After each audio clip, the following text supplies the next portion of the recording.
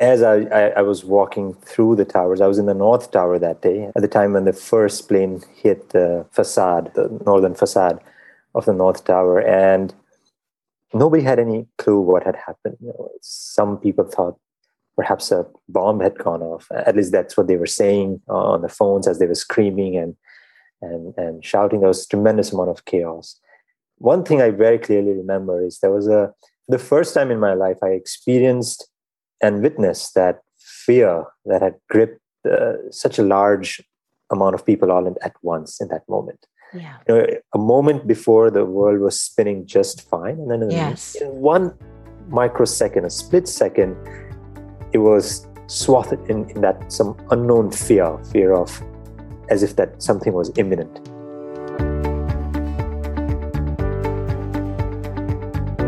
Welcome to the Good Life Coach podcast. I am your host, Michelle Lamoureux. The intention of this show is to awaken you to your fullest potential. Join me each week for inspiring interviews to elevate an area of your life, as well as interviews with women entrepreneurs who are creating success on their own terms. Each episode provides actionable tips to guide you to design a life you love. Hey there, it's Michelle, and welcome back to the show. Joining us today is Kushal Choksi, who is an entrepreneur, a first-time author, and a former Wall Street trader.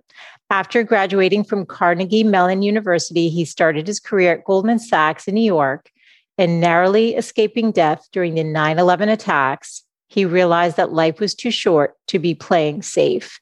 And we're going to be talking about that today on the show and your first book, Kushal, On a Wing and a Prayer, Spirituality for the Reluctant, the Curious, and the Seeker. Welcome. Thank you, Michelle. Thanks for having me. Thrilled to have you because you have such an interesting story, and I loved your memoir. I feel like I learned so much, and I felt so deeply touched. I think anyone who's old enough can remember where they were on September 11th. I can't believe it's 20 years now. I was working in a law office in Boston, and my window overlooked the Logan Airport where those planes took off. And I just remember that day so vividly, as we all do. And it's still so very sad to remember. But you were there in the building. And I wonder if you would be okay with just sharing, like you did in the book, some of your experiences from that day, because it's clearly prompted a whole life journey for you of self-introspection and healing. Certainly. And I don't know how graphic you want me to be, but the day started like any other day. I was on my way to work. I used to work on the east side of the Manhattan Island. And as I was walking through the towers, I was in the North Tower that day at the time when the first plane hit the facade, as the northern facade of the North Tower, and nobody had any clue what had happened. Some people thought perhaps a bomb had gone off. At least that's what they were saying on the phones as they were screaming and shouting. There was a tremendous amount of chaos. One thing I very clearly remember is the first time in my life I experienced and witnessed that fear that had gripped such a large amount of people all at once in that moment. Yeah. A moment before the world was spinning just fine, and then in one microsecond, a split second, it was swathed in that some unknown fear of as if that something was imminent, and not knowing what to do, I just gravitated towards my commute, to walking out of the building towards my work. And were you on the first floor? I didn't mean to interrupt. You were not upstairs. I was on the second floor, yes, on the mezzanine, which was, fortunately, I was at a much lower floor where I could, if I decided, I could just step out. Yes. But in that moment, I very clearly remember there was a security announcement that was asking people to stay inside. A well-meaning announcement for sure, because it was quite unsafe outside. And against that announcement, prompted by someone, I just stepped out. And as I'm outside, I'm looking at what's happening um, it was something very, very um, unreal. It's something hard to imagine, let alone process by the senses in that moment, where I see actually people, jumping off of the higher floors, the first responders going in, the sirens wailing around us. It was just too much in that moment. And while I'm trying to make sense of that all, another plane comes from the left corner of my eye and just pierces the south tower in an ear-splitting sound and a huge ball of fire on the other side. And at that moment, it was imminent that this was not a freak accident. This was perhaps a deliberate action. And as I moved away from the building, I was walking towards the east side. I hear this huge rumble, and I look back, and this north tower is collapsing, and it's created this huge smoke and cloud and debris. The dust arose from the ground. It was gushing through those narrow alleys of lower Manhattan, engulfing everyone and anyone that was coming its way. And this was almost like a scene from a movie. I'm looking behind, this smoke is coming, and I'm running. You probably have seen some of those footages where this dust and debris is just gushing through lower Manhattan. Yes. And I ran, and there was a commuter ferry pulling out. The gangway had been pulled in, but I just jumped, leapt, and just got onto the boat. And oh my God. I was perhaps the last person to leave on the last boat that left Manhattan that day. And in that moment, I realized that I had become a statistic, a 9/11 survivor.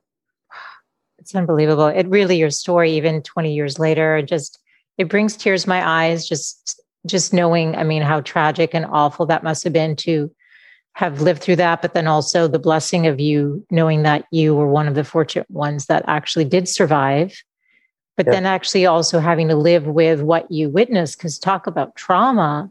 You saw people jumping out of the windows. That's just, that partially is what made me just tear up now. Just the thought of that is so painful, that was, what was happening, and just the fear to know that somebody chose to leap to their death versus the unknown of what was coming at them is just so sad.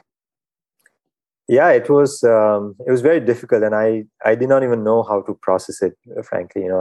Initially my knee jerk was to just retrieve in my own cocoon, just withdraw, because I didn't know.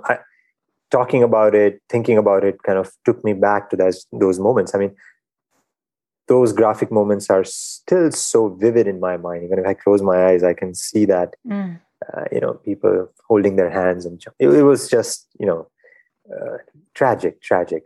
And I'd never imagined a country like this where I'd come to, as an immigrant, I'd come to live and to pursue an American dream.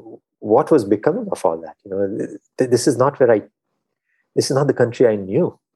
And so it was too many things happening in too short frame of a time. And like how you said it, on one, a part of me was feeling very grateful. A part of me was feeling fortunate to have made it out. Yes. And so there was this renewed sense of enthusiasm that, okay, now I need to go after the things that I've started with even more energy and finish that unfinished business with even more intensity. And then on the other side, there was this part of me that felt so blah about it. It felt, but what's the point? You were fortunate this time, maybe next time you're not so fortunate. And is there a point to what this 70-hour work weeks that I was, effort or putting in to this Wall Street career without even asking why I was doing what I was doing. Right. So there was this interesting push and pull that I experienced in the same moment, and that created a void, a strange sense of void within, which I did not know how to come out of it. Right. And you've been in New York, and you know how it is. It's a city like New York forces you to be very resilient. It almost beckons you to wear something like this as a badge of honor, pick yourself up and just move on. And So I did that, but to an onlooker, I was living a normal life, perhaps. I did not talk about this to anyone, but somewhere inside my, inside my being, there was something missing. I felt like there has to be more to life than what I'm doing or what I have been doing. Yes. Yes. And you were trying to escape to some degree with a lot of external activities. You talk about in the book of even learning how to fly a plane and taking all sorts of exciting trips to different parts of the world that, most people don't go to. And at the time it was with your girlfriend, now wife. Is that right? That's right. Yeah. Yeah. I did that just because I didn't know how to deal with that void. And I thought if I do this, it'll perhaps fulfill me. So I would do this, go to a remote corner of the world, and only to come back to that same space of void. I would change careers, move from a promising Wall Street job to a startup, thinking that would bring fulfillment. But little did I know it all proved to be some distractions. And I would just keep coming back to that space that, no, this is not it. And I would do something even crazier, even more adventurous, like learning to fly a plane, and I was, no, this is not it.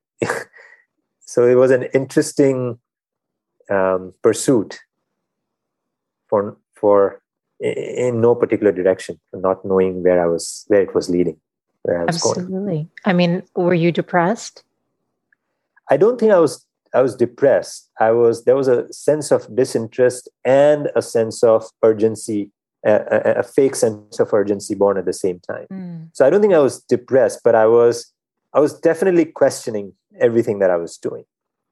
It was the first time there was a disinterest. For the first time, I experienced that disinterest in the mundane, and I felt that no, about running up the corporate ladder. No, right? Life is not about big bonuses. No, so it was, no, this is not it. No, this is not it. I did not know what it is about or what I'm supposed to do, but I knew that what I was doing in that moment wasn't really bringing me that deep sense of fulfillment. Yes. Well, you had an awakening of the importance of and the preciousness of our lives. It sounds right like that, that you write in the book, all of us at some point are going to have a 9/11 moment, whether or not it's as traumatic or a diagnosis of a health, something, cancer or something like that. But everyone deals with it differently. And it sounds like for you, you were somehow guided to something that was going to start taking you within. Can you tell us that story of how meditation and breathing entered your life and started to soften some of that void in your heart to let you know that maybe there is another way to feel connected to life in the way that we're intended to? I believe that we're intended to when we're not busying ourselves with it's sort of a dance of, we need to have some ambition. And yet also, so how did you first start on that path? So it's interesting. And that's where perhaps the subtitle of my book comes from, the spirituality for the reluctant, the curious, and the seeker, because it was that experience of meditation and the breath work for the first time that gave my reluctance, and made way for some curiosity. I was reluctant because I had always thought that meditation was something you do when you're done with everything else in life. A pursuit for later age, a pursuit when you don't have any more responsibility, something that's anti-ambition, I thought. How mistaken I was. I thought to be able to meditate, to be able to take out that time from your precious 24 hours, you have to drop everything that you're doing and perhaps go to a cave, become a monk, and devote your life to it. I really thought that the pursuit of happiness, as I knew, and meditation were mutually exclusive things. Interesting. And so, hence the reluctance to go towards something. In the meantime, I had read about it all. I had read about all these things as a concept. They were very firmly established concepts, almost as if somebody who's never had a tiramisu and you talk about them and you explain it to them, so they read about every recipe on the planet. They know it, how to make it, but they've never tasted it. Interesting. So I was that guy.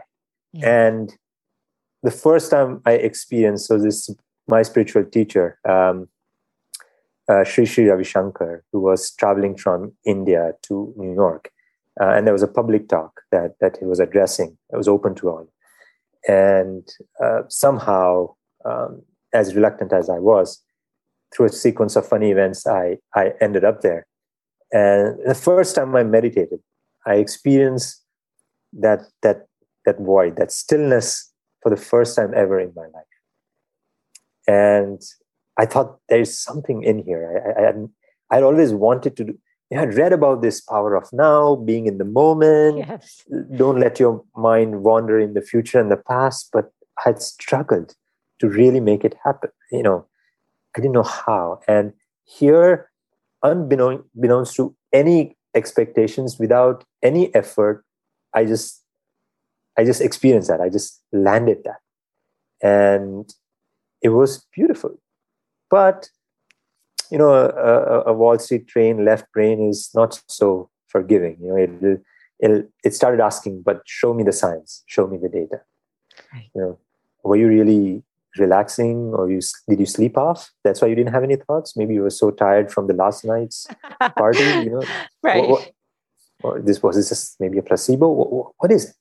Right. And so when I started looking at the research, and I started looking at the underlying data of how this breathwork and meditation work, that was a big aha moment for me in that. And I was like, no, this is something that I must pursue, as I don't know if anything else has the answer, but I've not yet ruled out that this thing does not have the answer. And just for that, I'm going to go further deeper into it. I love it. And how many people were in the room that day? Perhaps maybe 150, 200 people. Wow. And you were able to get into that stillness and that beautiful place, even with all those people sitting there. What kind of meditation was it, or breathing were you doing? It was a Gurudev Sri Ravi Shankar led a guided meditation in that afternoon. I clearly remember. And it was just, there was something about him. The first time I saw him, another reason for my reluctance was a distinct aversion to spiritual teachers. I was not, from my past experience, I was squarely unimpressed, and also I thought they all had an agenda. So I didn't need a spiritual master or teacher. Yes. Little did I know that I never had a problem learning mathematics and finance from a teacher, but something as subtle as navigating through my own maze of mind, I was averse to having a guide, a coach. Put that aside for a moment, but there was something about him. He appealed to my left and right brain at the same time. There was what he was talking had scientific bent to it. Yes. And that meditation had a very, very very rejuvenating experience, very calming experience. And it was a guided meditation, but perhaps it was, I don't know what it was. I still can't put a finger to, okay, what was it that got me that experience? It was just, right. Perhaps it was his calming voice. It was that energy of the group that was in there. Whatever it was, he said something and poof, like I slipped into meditation, or whatever I thought at that time it was. And when I came out, it was some 20 minutes had passed on the clock. And this is the longest period I had experienced a state of mind without any thoughts. Wow. Michelle, this was something, a completely foreign concept to me. Yes. And it was precious. I think we all want that. So where did you go from there? Did you just decide you were going to try to meditate every day, or did you continue to follow his work? Where did you go next? So in the days to follow, I actually started doing a lot of scientific digging around. I wanted to do some research. So I love it. You had to satisfy your left brain. I had to make sure this was not some kind of woo-woo. This was not some sort of placebo that I had, Right. fallen into. Right. So I wanted to know how actually it worked. Yes. I was professionally and through my education, I was trained not to take anything on its face value. Yes. Be that as it may, but that was my professional training. Yes. And unfortunately, I was looking at this through the same lens. And so while I was looking at it, my friend who had invited me to this talk, he said, there's this sky breath meditation, this technique, this breathwork technique, that same Gurudev Sri Ravi Shankar has introduced, and we are teaching it. Why don't you come and experience it? And it's something that I had been putting off for a long time. And I said, fine, I'll come. And when I experienced that breath work, that was like a change of orbits for me. It's like, you launched and then you're circling around in some orbit, and then you experience another jolt of force, and then you go to the next orbit. And that's what that breathwork did for me. It was very profound, and that I can't even imagine how something as simple as just sitting and breathing. There's nothing fancy, nothing esoteric about it, and it can create that sense of wholeness that brings that stillness, that consolidation within, and removes all that chitter chatter of the mind and makes you so present. It was a matter of wow for me in that moment. It's so cool because we were talking before the interview started. I had mentioned that James Nestor had been on, and you had talked about breathwork. I didn't realize that James's book, which is Breath, the New Science of a Lost Art, when he took that first class, that it was sky breath, which is the same breath work you did. Yeah, he mentioned sky breath. Yeah, please. He mentions in that book, in his book, the Sanskrit name is Sudarshan Kriya. Okay. Su is proper, darshan is vision, and kriya is a purifying action. Okay. And it was his experience that he or his doctors could not explain, which got him down the path of inquiry. And coincidentally, it's the same sky breath that triggered my journey also. But yeah, it's a very innocent breathing technique. It uses the natural rhythms in our own breath. Okay. And it uses these rhythms to bring coherence. We have these different functions. We have physical functions. We have functions of cognition. We have perception abilities. We have intellect. We have, of course, the memory, and all these functions are constantly. There's a balancing act across these functions that helps us be about in the world. There's constantly you're constantly tapping into these functions to live a meaningful life, to do what you have to do. And then when these functions go out of the rhythm, when there are stresses in these different layers, yes, that's when you feel not yourself. That's when stress creeps in. That's when at a deeper end of the spectrum, depression and all these mental health illnesses come in. What sky breath does is it just harmonizes all these functions just through our action of breath. It's very simple. And there's a scientific validation, which of course I had studied a lot before going in. Of course. How it does, how it activates your vagus nerve, which then balances your sympathetic and parasympathetic nervous system. How it reduces the flow of cortisol, the stress hormone, just by 56% within 2 weeks of practicing. All these scientific details that I won't bore you with, but at some point of time, all the scientific validation and data started becoming secondary to me, and the experience of that wholeness, the experience of being there in that moment, the experience of that stillness, it started taking over. And at that point, I'm like, it's okay. This data will eventually catch up, but I want to keep going in this direction, and explore the more dimensions of it. Okay. And if somebody were curious about learning about the sky breath, where would they even find a class, or how would they learn more about it? There's this nonprofit organization called Art of Living Foundation that offers sky breath. This is the Art of Living Foundation was started by Sri Ravi Shankar. Okay. So you can go to artofliving.org and look up a class, in your time zone, in your area, the sky breath meditation. I also volunteer my time and facilitate sky breath workshops.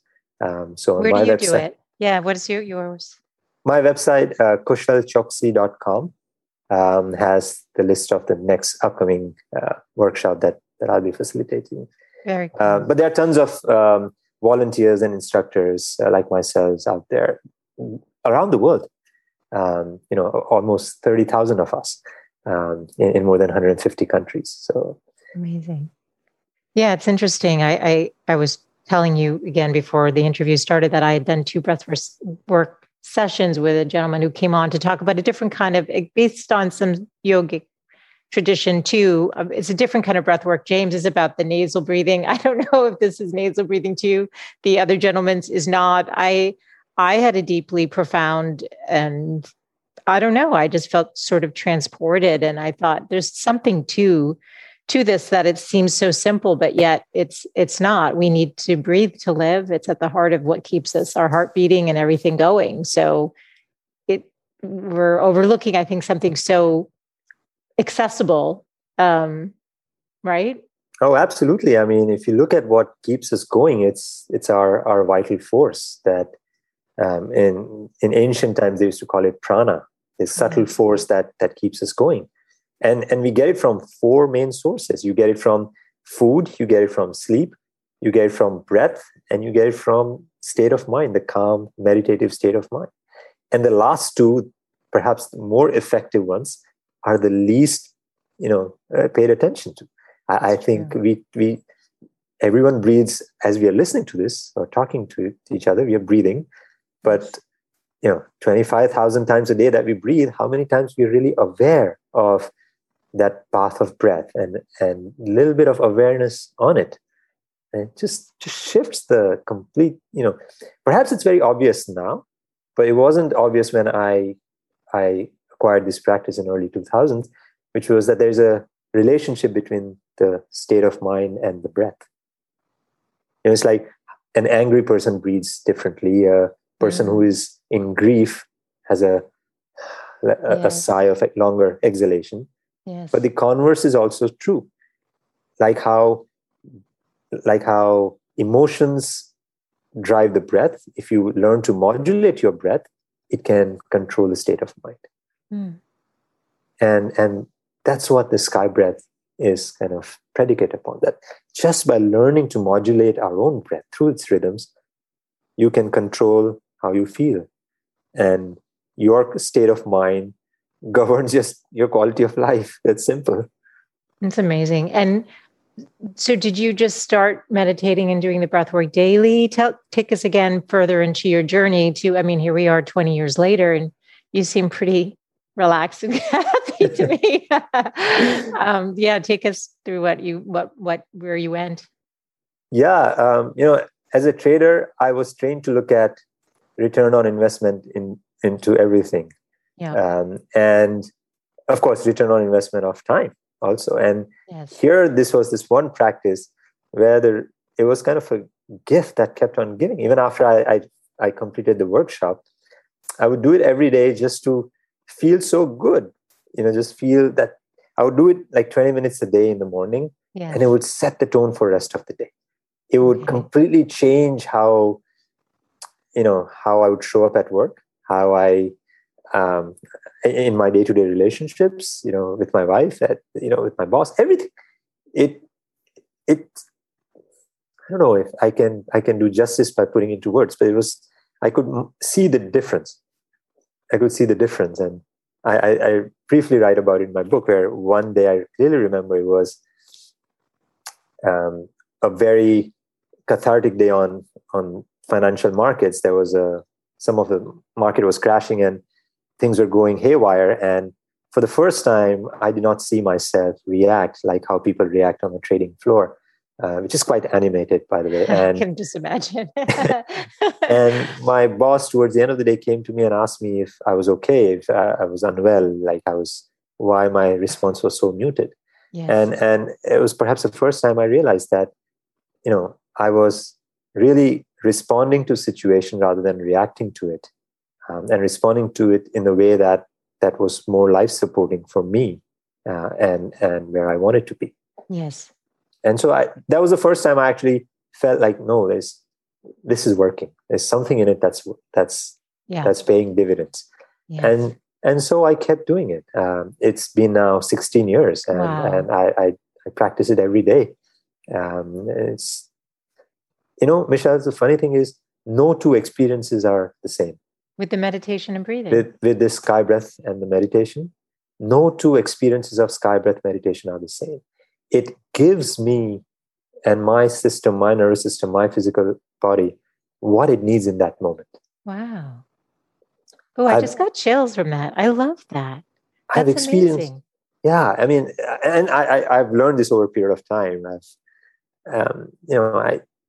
There would be some days when I'd be extremely tired, and it would give my body that nourishment that I need. Some days when I have tremendous amount of thoughts that I cannot do anything with, and it would quiet those thoughts down. It would really come and help me and give me what I need in that moment. And that was amazing, I thought. That is amazing. I think we're all seeking more of that, especially with the last, 18 months of what we've been through now. I mean, what an unusual time. I want to ask you about that, but just quickly, are you following along? I know you teach it now, but in the early days, or if somebody were to try, are you doing it on your own, or are you following a guided, somebody guiding you through it?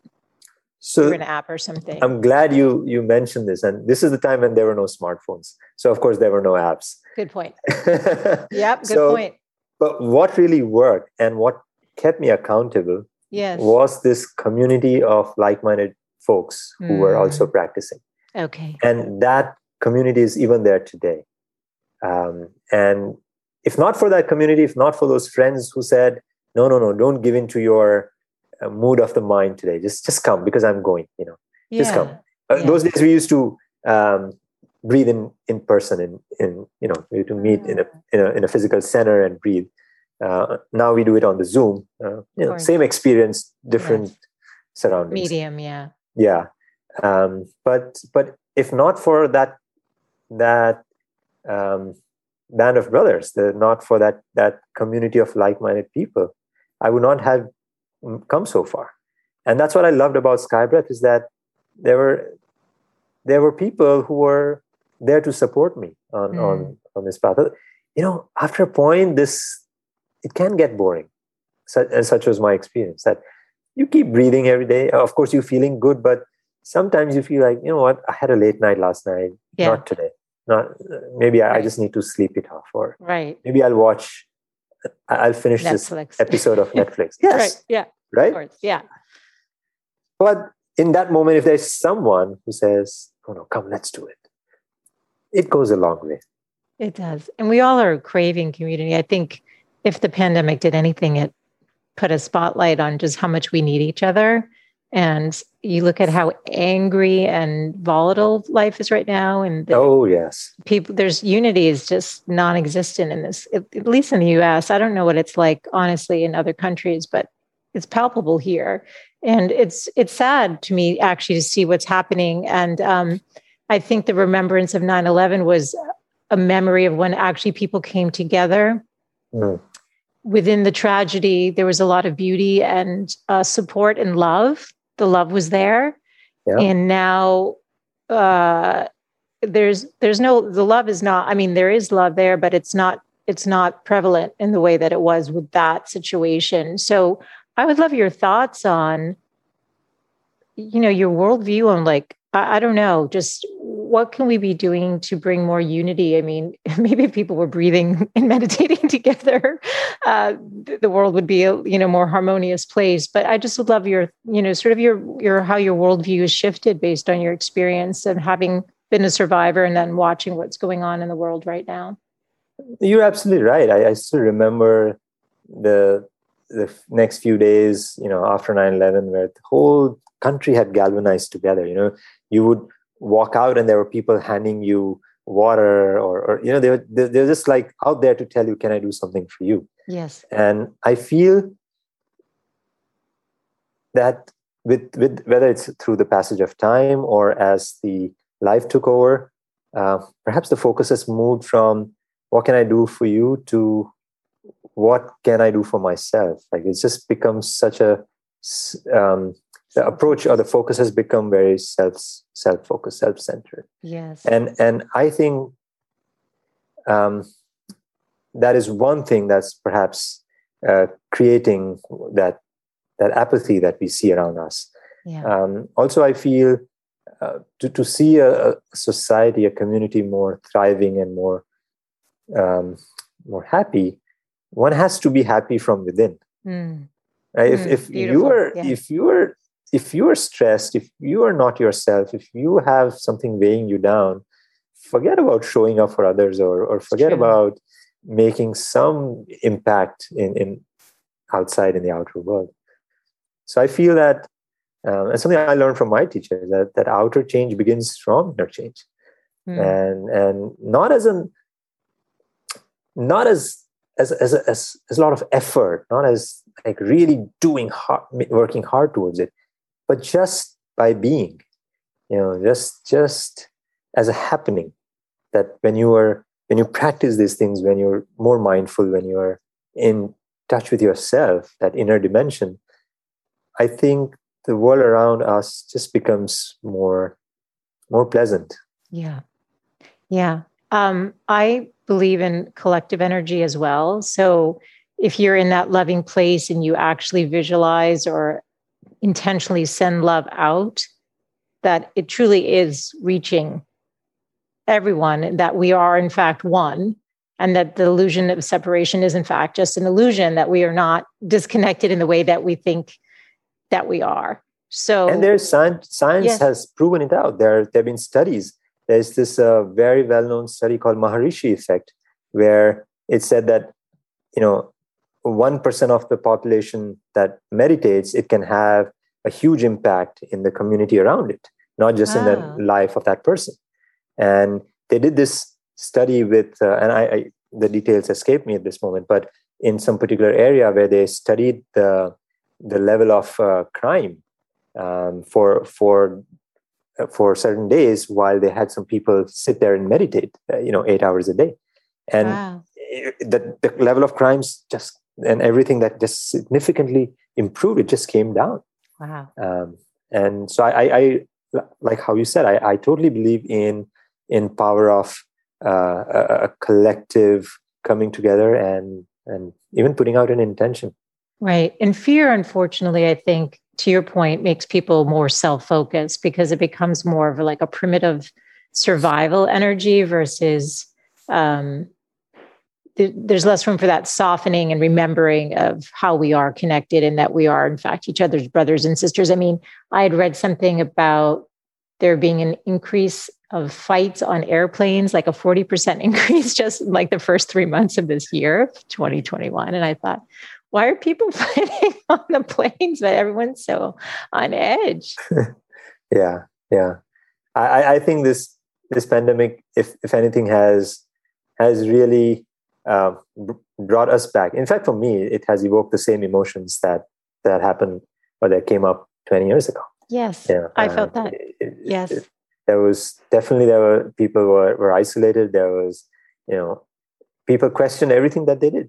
Yes. They questioned their work. They questioned their relationships. They questioned the meaning of everything and anything that they were doing. Yes. And so in that sense, it was no different from a 9/11 for me personally. Yeah. But it's unfortunate. Yeah. Oh, so go ahead, please. No, I was going to say, any advice kind of with the lens that you have and the work that you've been doing?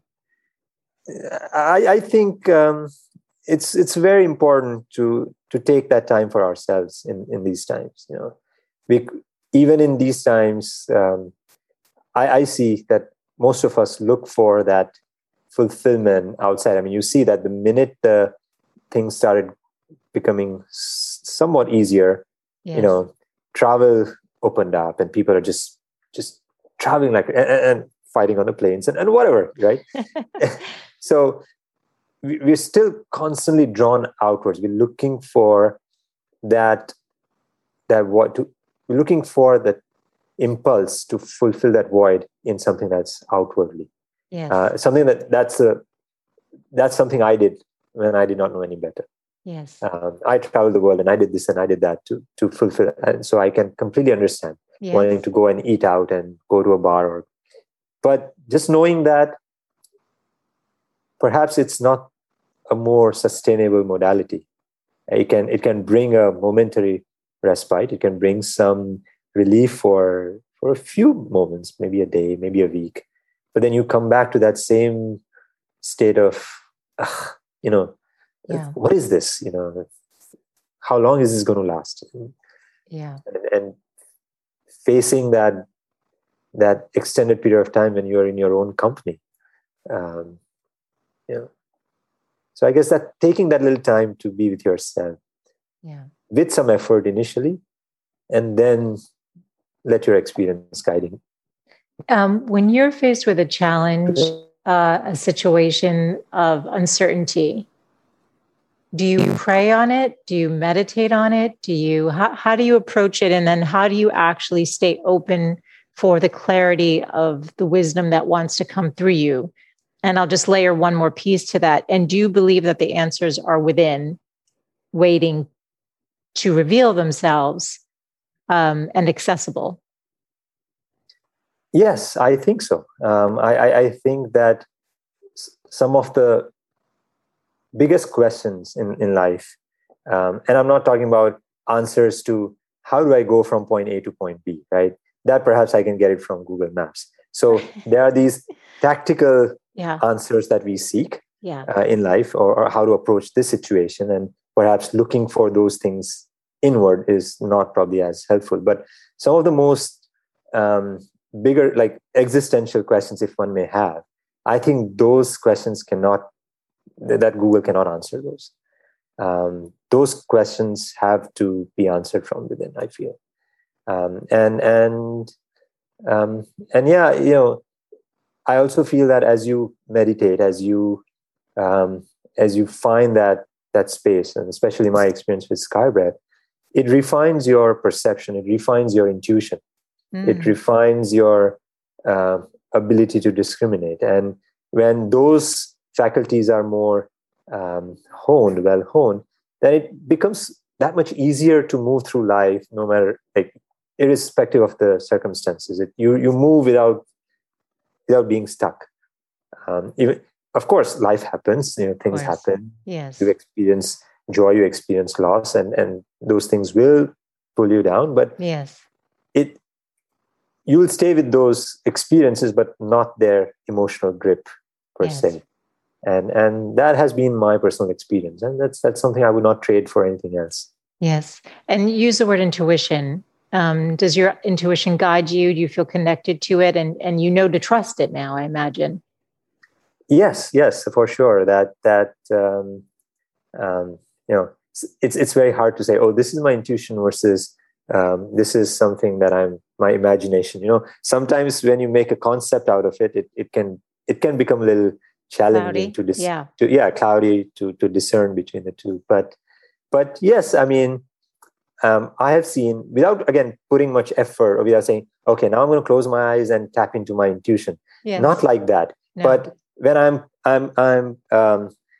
I see myself this over and over again, that I'm in the spur of the moment, when I have to make a decision, and I make I choose a particular way, going down that path and looking back, I feel I made the right choice. So in that sense, yes, I feel that my intuition has been more of a friend now than it ever was. Yes, especially with an analytical mind. I mean, I'm somebody who likes to research. I don't, I wasn't in finance, but I definitely like to look for the answers, even though I feel like my intuition is very strong, but it's not always easy to trust it, even though Yes. when you know you've trusted it, it never steers you down the wrong path. And then when you don't trust it and you second guess it, it usually kind of gives you a little smack on the face and say, hey, I told you, like, you should have listened to me. I was talking to you, but you didn't want to hear it. And so maybe you'll trust me next time. Yes. Do you have a different life view now in terms of like why we're here? I mean, not to get too deep, but I'm just curious. Do you have a sense of the meaning? I mean, I'm going to go a little deep. I guess that is deep, but I'm just curious. I think we are here to make the most of life. We are here to enjoy. We are here to really be the best version of ourselves and move towards that and evolve in that direction. I think, life is given, these senses are given to us to really enjoy the world. And I feel that few moments of retrieving inwards makes it even more juicier, even more fulfilling to be able to do that. I love that. Well, let me just ask you about Elements Truffles, which you co-founded with your wife. So at some point you left Wall Street. Were you feeling, I saw in your book that was sort of a dream that maybe you were going to put off till retirement or something, but how did you and your wife decide to start it? Now, I will say it's an artisanal chocolate company built on the values of Ayurveda, sustainability, and giving back, and ethical trade. So how did you end up with your chocolate company? It was just, my wife and I, we waited a long time to do something together. She was also a Wall Street trader, and we used to literally live like roommates, if at all seeing each other on weekends. And at some point of time, said, all right, enough of this grind and let's do something together. Yes. And two things that kept coming was meditation and chocolates at the top of the list of things that make us happy. And so I said, all right, let's create something that has a real impact at the intersection of these two things. And so the Ayurveda inspired chocolates were born. And it's, we work directly with the farmers in impoverished regions of Ecuador. We get their produce without a middleman. They're ethically sourced and ethically made. Wow. Mindfully made. The team meditates. And 25% of the profits are donated towards education of underprivileged children. So, we wanted to create something that has a lot of heart, from supply chain to all the way to the end consumer, and also something that gives us joy. Well, and it makes other people happy too. It makes other people happy. Who doesn't? Well, not everyone loves chocolate, but I think most people love chocolate. I might have to have you and your wife back on just to talk about the entrepreneurial path on how did you figure all that out. But that would be a separate interview. Is there anything I didn't ask that you really want to leave people with today from, what you wanted to impart from your book and the work that you've discovered that's been so healing and empowering in your life? I think we talked about everything. Perhaps one of my learnings from my teacher and through this practice of meditation is that, me from 20 years ago was constantly in action, like wanting to do, like achieve, run. And there was no, it was all about effort. There was no letting go. And then what I learned through this breathwork technique is, in life, there is room for both. They both coexist, effort and effortlessness. Like to give your 100%, to do everything that you have, to get to a certain point, and then let go, and let it happen. And that process of letting go can be a little scary and one can be very unsure of how that may feel, because our culture, our upbringing has taught us to not let go of control. We want to be in control at every moment. So as scary or as ethereal or out there it may sound, perhaps it's worth trying it. And there's a magic really happens when you let go. What a beautiful place to end. Just a fantastically interesting conversation. I really enjoyed this. I know my audience will. I would love to direct them to every place they can find you, which will be over on my website at thegoodlifecoach.com. And on the show notes page, I want to be able to direct them. So give us your various handles, including for the chocolate company, for anyone who wants to check that out. Sure. My website, kushalchoksi.com, yes, where you can find the links to the book on Amazon or the stores. My social handles, I'm fairly active as a first-time author on social media ever. Where are you? Where do you tend to hang out? Which social? Instagram and Facebook. Okay. And are you Kushal Choksi on there too? I am Choksi 108 on Instagram. Okay. And again, I will link this to make it easy for people to find. Sure. It's my last name followed by number 108 on Instagram. Okay. And our chocolates are sold on the brand called Elements Truffles, elementstruffles.com. You can find more about it on our website. And the Sky Breath, we can find you if somebody wants to take a class with you. With me, it's on my website on kushalchoksi.com, or go to artofliving.org and look up for Sky Breath meditation workshops and look me up as an instructor, and my upcoming offerings will pop up. Wonderful. Yeah, for sure. I'm going to be checking that out. Thank you for your time today. Thank you for writing your beautiful memoir, your book, and just very grateful to have had you share today. Thank you. Thank you, Michelle. Thanks for giving me this opportunity. Thanks so much for tuning in today. I hope you gained some new information or inspiration for your life. That the essence of this show is to really wake up to what's possible for you, to reclaim your beautiful voice, and to really learn to love and prioritize yourself. So if you gained any value from any of the conversations you've tuned into, make sure to subscribe on your favorite podcast player. You can do that right now on your phone. And please do consider leaving a rating and review if you have yet to do so on Apple Podcasts. It's actually how more women can find the show. And I really want to grow a community of women who are loving themselves and living full on. So thank you as always for tuning in. And I look forward to reconnecting with you next Wednesday. Bye for now.